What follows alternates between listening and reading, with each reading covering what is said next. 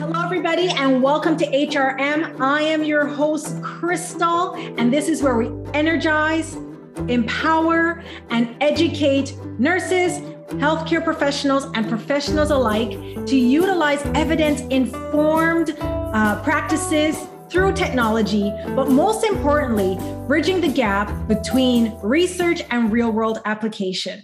Today's episode is going to be one of the best episodes yet because I have two amazing, very powerful women here to talk about understanding the lived experiences of graduate studies from the outside in. Now, who's no better to talk about it than two experts from the Ban Righ Center at Queen's University. And the Ban Righ Center is an exclusive community where they're serving the undergraduate, graduate, international, immigrant, and professional women.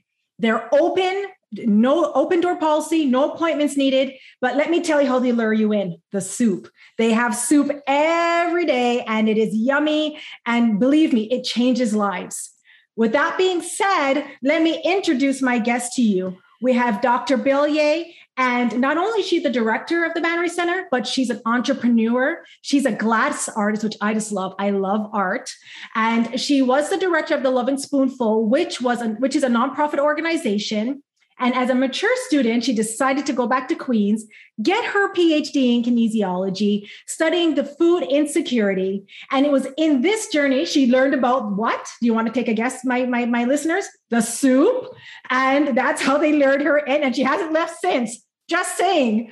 And then we have Miss Lisa Webb, who is near and dear to my heart. She's been on the graduate journey with me. She has earned her undergrad in social work, earned her master's as a mature student as well in policy studies. And all of us are just a little bit jealous because she lives on a very beautiful island called Wolf Island, where she has a farm. And on this farm, she has some chickens and some sheep. Let's not forget about the dog and the cat. And I won't forget about our loving partner, who's equally as amazing. So hello. And, but she's at the Ban Righ because she is just passionate for humans. She has the gift of listening and communication, and she's able to help. She's a problem solver. You tell her your problem, and like magic, she fixes it most of the time. So without further ado, I would love to welcome Susan and Lisa. So thank you for coming to the show. I so appreciate it. How are you doing first and foremost? What has back to school been like for both of you? Well, it's a moment by moment sort of experience so far. I think everyone's just kind of in that wait and see mode and doing the best they can to fulfill expectations and get things done. Absolutely. How about for you, Susan? I am just pumped to be back here in the house after a year and a half of trying to run what is basically a community center without a community or a center. It's been not an easy thing to do online. I think we did an amazing job, but I am just so thrilled to be back in the house. It's full of students. It's what makes me happy. It's my thing. Absolutely. I want to say you all at the community, in the Ban Righ community, have done a phenomenal job navigating this pandemic on a pivot with regards to the different sessions that you've offered. So I know it didn't really feel like a community, but I will say it did in some sense. Like I love the yoga sessions and some of the talks that we had and the reconciliation circles, the creativity that went into just doing some of these activities. It was awesome. So all wasn't lost. It's nothing like the human connection though. Let's be honest, right? Like being in a room with people, feeding off the energy, there's nothing like it, but you guys still did a rock star job. So don't downplay it. Just saying. Nice. Thank you, Crystal. You're welcome.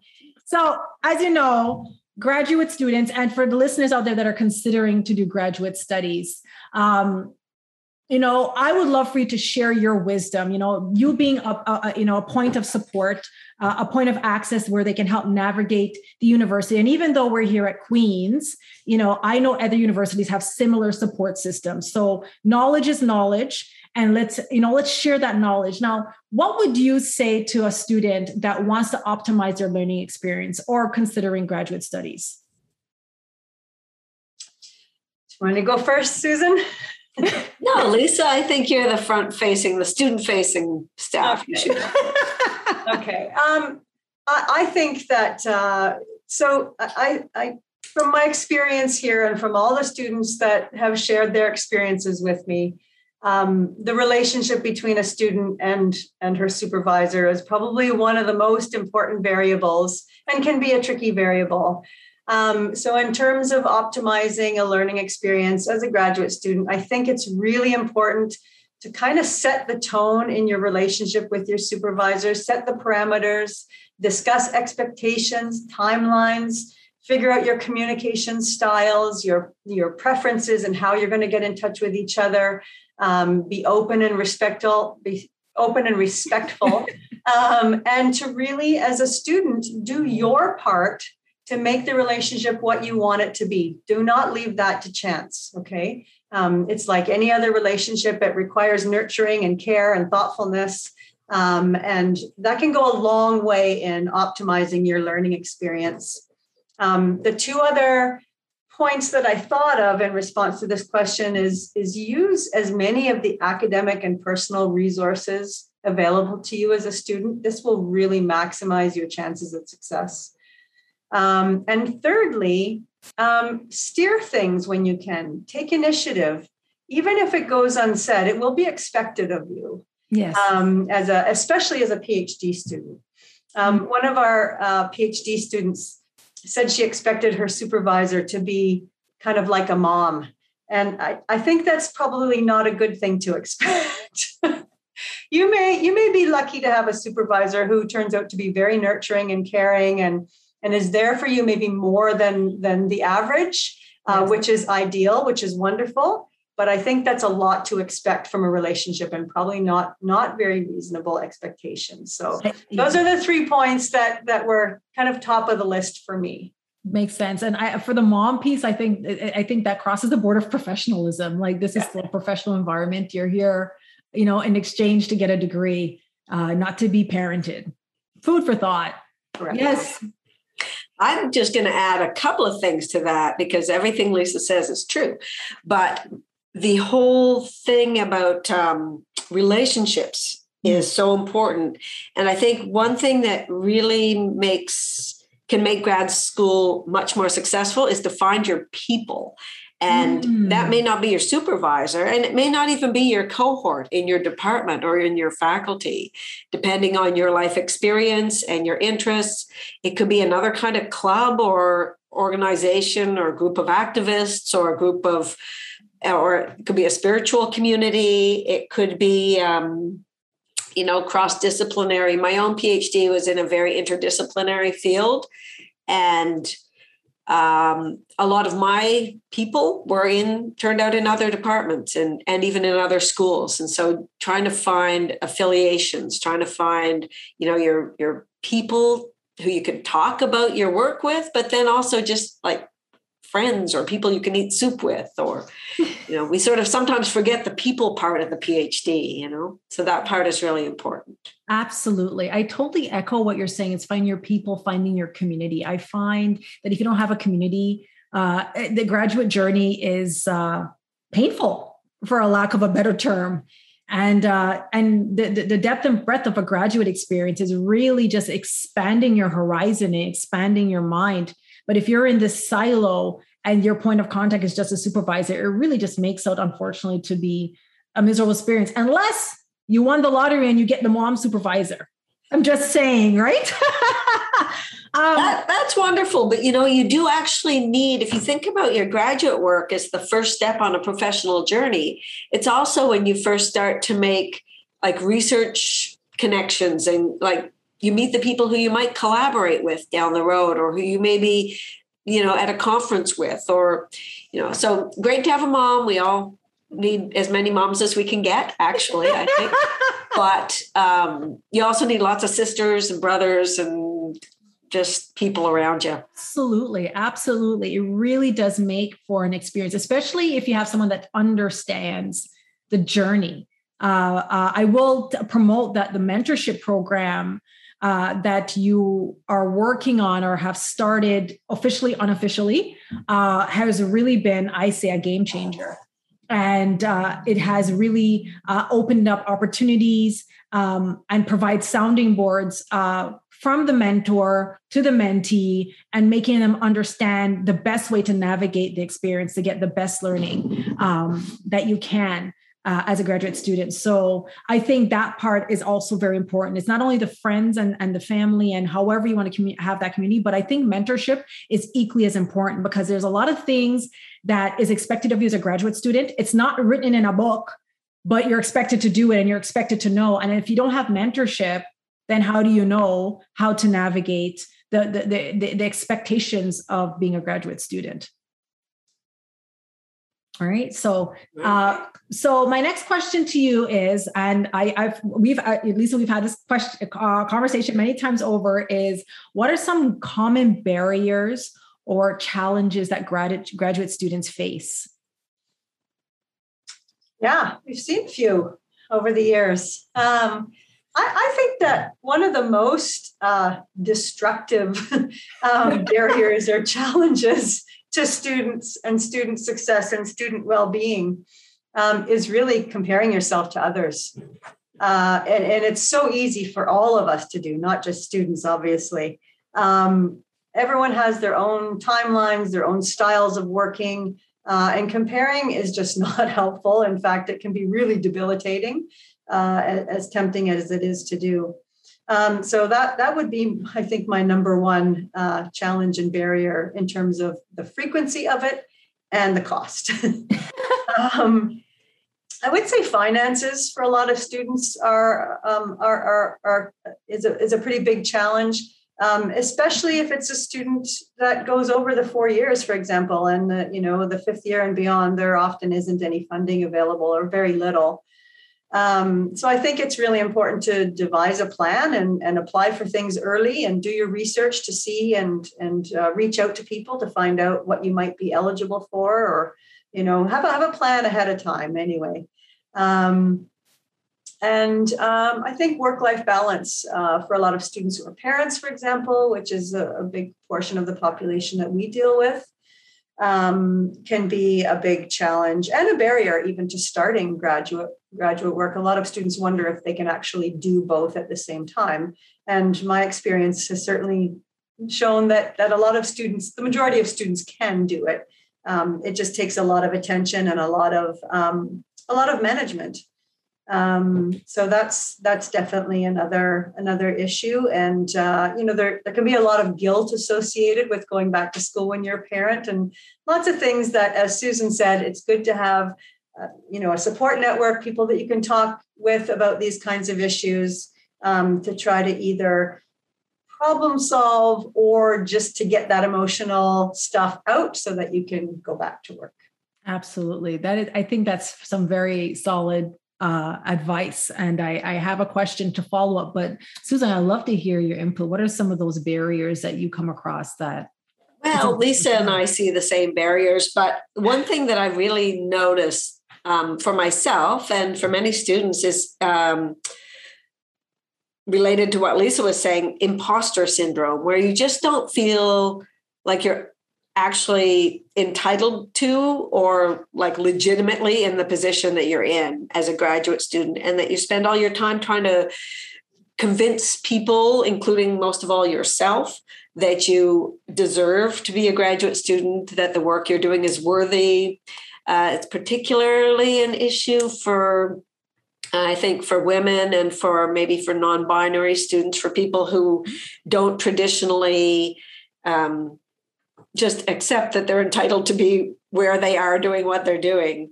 So it's not an easy thing to overcome, but again, a community of peers can provide a lot of the reassurance and a lot of the just the cheerleading that you need to believe in yourself and believe that you can do it. I think one of these particular tensions for graduate students is balancing the you become a professional, like you're often a teaching assistant or a research assistant or a teaching fellow. So you're in a professionalized work environment at the same time that you're a student. And this is not always an easy balance financially or time-wise, but also just switching back and forth from being the authority in a classroom or the authority in a lab situation to being, a student who's just trying to take in all the stuff. Mm-hmm. I think that can be a big tension. And then the other thing that occurred to me when I thought about that question is that we often think as graduate students, especially at the PhD level, wow, this is the culmination of my academic journey, and I've got to do the best work, and I've got to do something that's just going to change knowledge in my discipline. Yes, and it's going to be, it's going to be field changing. Yeah. And one thing that was really helpful for me was to be reminded that it's not only the end of your academic journey, it's the beginning of your professional journey. It's the first time you're writing something that is like a book or the equivalent of a book. It's the first time that you're doing independent research that is meant to be professionalized. You're actually at the beginning of something. So what you do is just going to be a tiny little brick in the wall of knowledge. You're not changing the world with your PhD, but you may be embarking on a journey where that happens as you build your professional self. So just sort of reframing what it is to be a graduate student, rather than just thinking of it as the top of being a student, it's also the entry level of being a professional. So I found that really helpful. I love that. I think you just hit a nail on the head, and I think that needs to be put on a t-shirt. You're maybe at the top of the education journey, but you're at the beginning of your professional journey. Yeah. And then, climbing that wall. But, I find that to be a struggle though, Susan, because, as a graduate student, you start the journey and that is the expectation that is literally placed on you, right? That your work has to be groundbreaking, life-changing. The firecrackers are going to go off and the prime minister is going to knock at your door because it's just so amazing. And I love some of that feedback that you give to, no, that's not what's going to happen. And the imposter syndrome. So I want to touch on that a little bit. So how do we navigate, for those that are considering graduate studies and saying, hey, I don't think I'm good enough because I don't think that I'm smart enough, right? Or I don't fit the criteria, versus those that are in this journey and they're literally smack head on with this imposter syndrome. How do we navigate around that? That's a very good question. I think, there is a big role, as you were saying, for mentors. And I think mentors can be, whether it's formally through a mentorship partnering that is set up, or you just are lucky to find a mentor in your supervisor or through student services or something. I think that can be a really helpful tool for navigating the imposter syndrome. I'll tell you, if I ever figure out how to get over it, I'll let you know. It's something that can follow you well past graduate school and into your whole career. Lisa, maybe you have some. Do you have any ideas, Lisa? Well, I don't have the magic bullet, but I don't think the likelihood of getting through it is very good if you're intending to try to do it alone. For sure. Absolutely. I don't think it matters who around you plays that role, but it's really important to have people around you who are going to lift you up and encourage you and be honest and objective, but who really will point out to you and make it clear to you that you are one of many people in this situation. The vast majority of students are feeling the very same thing. And we know this from other aspects of our lives where we feel insecure and not so confident and fragile. And that's, as Susan said, that speaks to the importance of community, whatever that looks like. Community is what grounds us. It's what keeps us reasonable, keeps our expectations in check and our perspective clear. So, that's of utmost importance. There's one other barrier that I thought of as you were talking, Susan. It was reminding me that the end of a PhD is probably one of the most tumultuous times. And I think that students often expect that when they're done, it's going to just feel like a huge relief. But there's actually all kinds of anxiety and tensions that come at the end of it as well, because then there's the new beginning right after. And that dreaded question, what are you going to do now? So, again, planning, talking to people. I think so many PhD students do feel like they're in this silo, that they're isolated, that they're doing this on their own, that they're not supposed to consult or collaborate with people. But I don't know. I think that's a bit of BS, actually. I think we're human beings, and whatever endeavors we pursue, we need our peeps around us. Absolutely. Absolutely. I love it. Go ahead, Susan. Do you wish to say something? No. So there's another question that perked my mind as I was listening to the responses, and so work-life balance. Can we just talk on that for just a little bit? I think this is so critical. I think a lot of us had some eye-opening moments, especially, living through COVID and having to re-navigate life, work-life balance. And then now with things sort of coming back to normal, having to now change on a pivot again. What are some tidbits or thoughts, or what are some things that have presented in the community that, might be worthwhile sharing for, other, individuals that have to manage this work-life balance piece? Well, I'll start with that as someone who, again, struggles with that continuously. I think health, in whatever ways that manifests for you, is really important. And I'm somebody who has struggled my whole life with really hating gyms. I don't like to go work out. It's not a thing for me. That's okay. It's okay. And I have had so many memberships to so many gyms. And then there's the shame, and there's you have to actually find the things. And this is true not just for students, but I think it's easy for students to get so overwhelmed in their work and not go for walks, or not stand up and stretch, or not do yoga, or, walk in the woods, or whatever it is. I think being really conscious of trying to find those things that feed you, that feed your energy, and they're going to be different for everyone. I have often been heard to say that everybody who starts graduate work should get a puppy, because for me, I did get a puppy right near the beginning of my PhD, and that focus on this other creature, because my son was already grown-ish, teenagery, and didn't need all the mothering.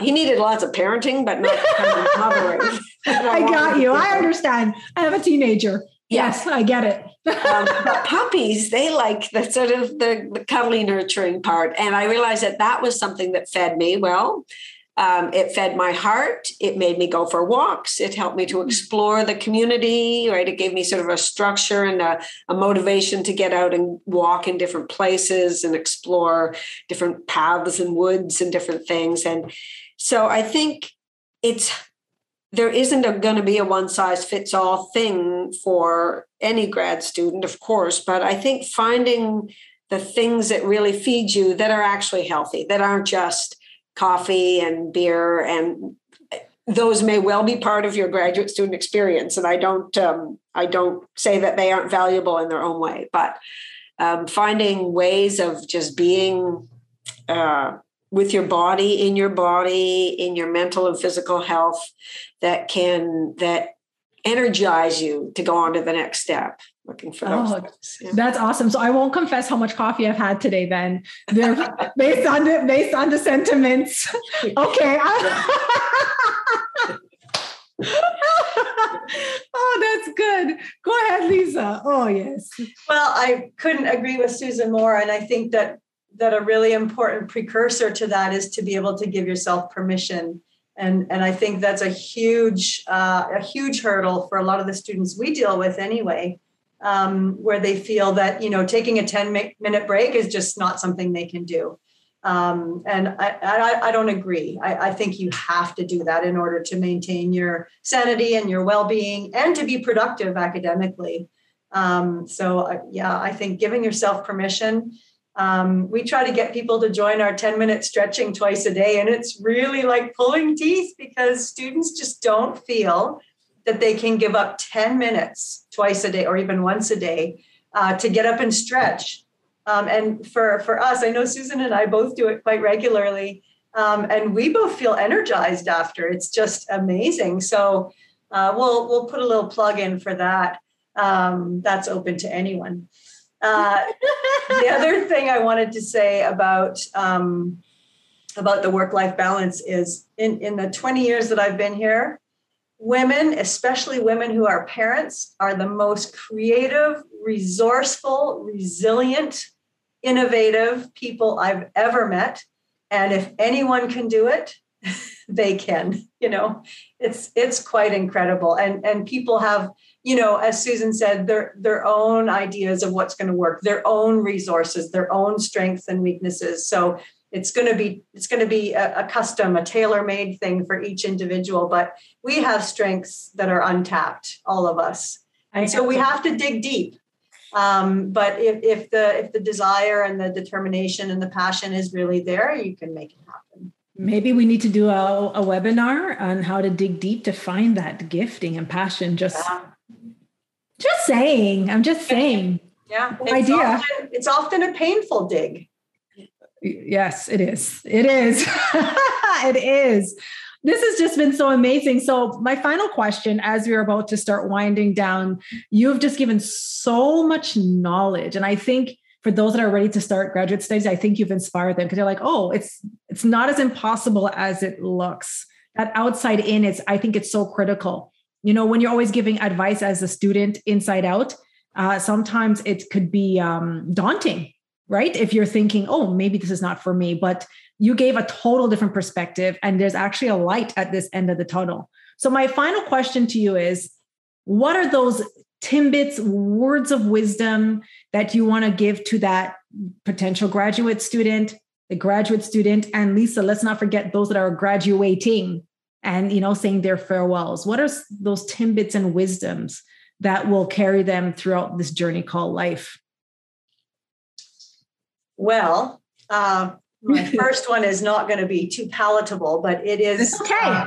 It is to expect discomfort and the personal growth that results from it. So I'm, the older I get, the more I realize the truth in all of this, that it's the discomfort, it's the dissonance, it's the questioning, and the uncertainty that leads us to the goals and the growth that we're looking for. So I think it's good to expect that kind of discomfort when you're stretching yourself to this degree. Mm-hmm. Don't compare, which I've already said, is another helpful hint, I think. And as Susan said, finding community. You do not have to do this on your own, to the exclusion of being involved in community and friendships and networks. Wow. All right, Susan. I've got two things. One is the little Post-it note I put up all around my house when I was writing my dissertation. The key to finishing the dissertation is to write the dissertation. There isn't a shortcut. There isn't like a magic bullet. You just have to actually do it. And then a mentor of mine was known to often say, a good thesis is a finished thesis. Yes. So trying to let go of our notions of perfection and external expectations of us and get to a place where it's good and definitely good enough and finished. And that's something that I think every grad student needs to kind of remind themselves of once in a while. A good thesis is a finished thesis. I love it. I love it. As both of you are talking, I remember there's a proverb that people tend to say, and I learned it in graduate studies, is about get comfortable with being uncomfortable. And that was something, and I never understood it until the journey started. And I'm like, I don't like this. This doesn't feel good. I feel like I'm standing at the edge of a cliff and you're pushing me off, but I don't have a parachute. This is not safe. But I petition now that it's in those moments that the greatest ideas are birthed and generated. So thank you for reminding me of that, because I did forget about that proverb that, we would say. So thank you for this conversation. And, I'm looking forward to, having more conversations like this in the future. And adieu to both of you. And with that being said, to our HRM community, if you are a researcher, an up-and-coming researcher, and you like to be interviewed or share your work with us on HRM, please feel free to email us at info@healthresearchmatters, and that's with an S.com, and that's info@healthresearchmatters.com. And we look forward to hearing from you. And until then, bye for now and stay safe.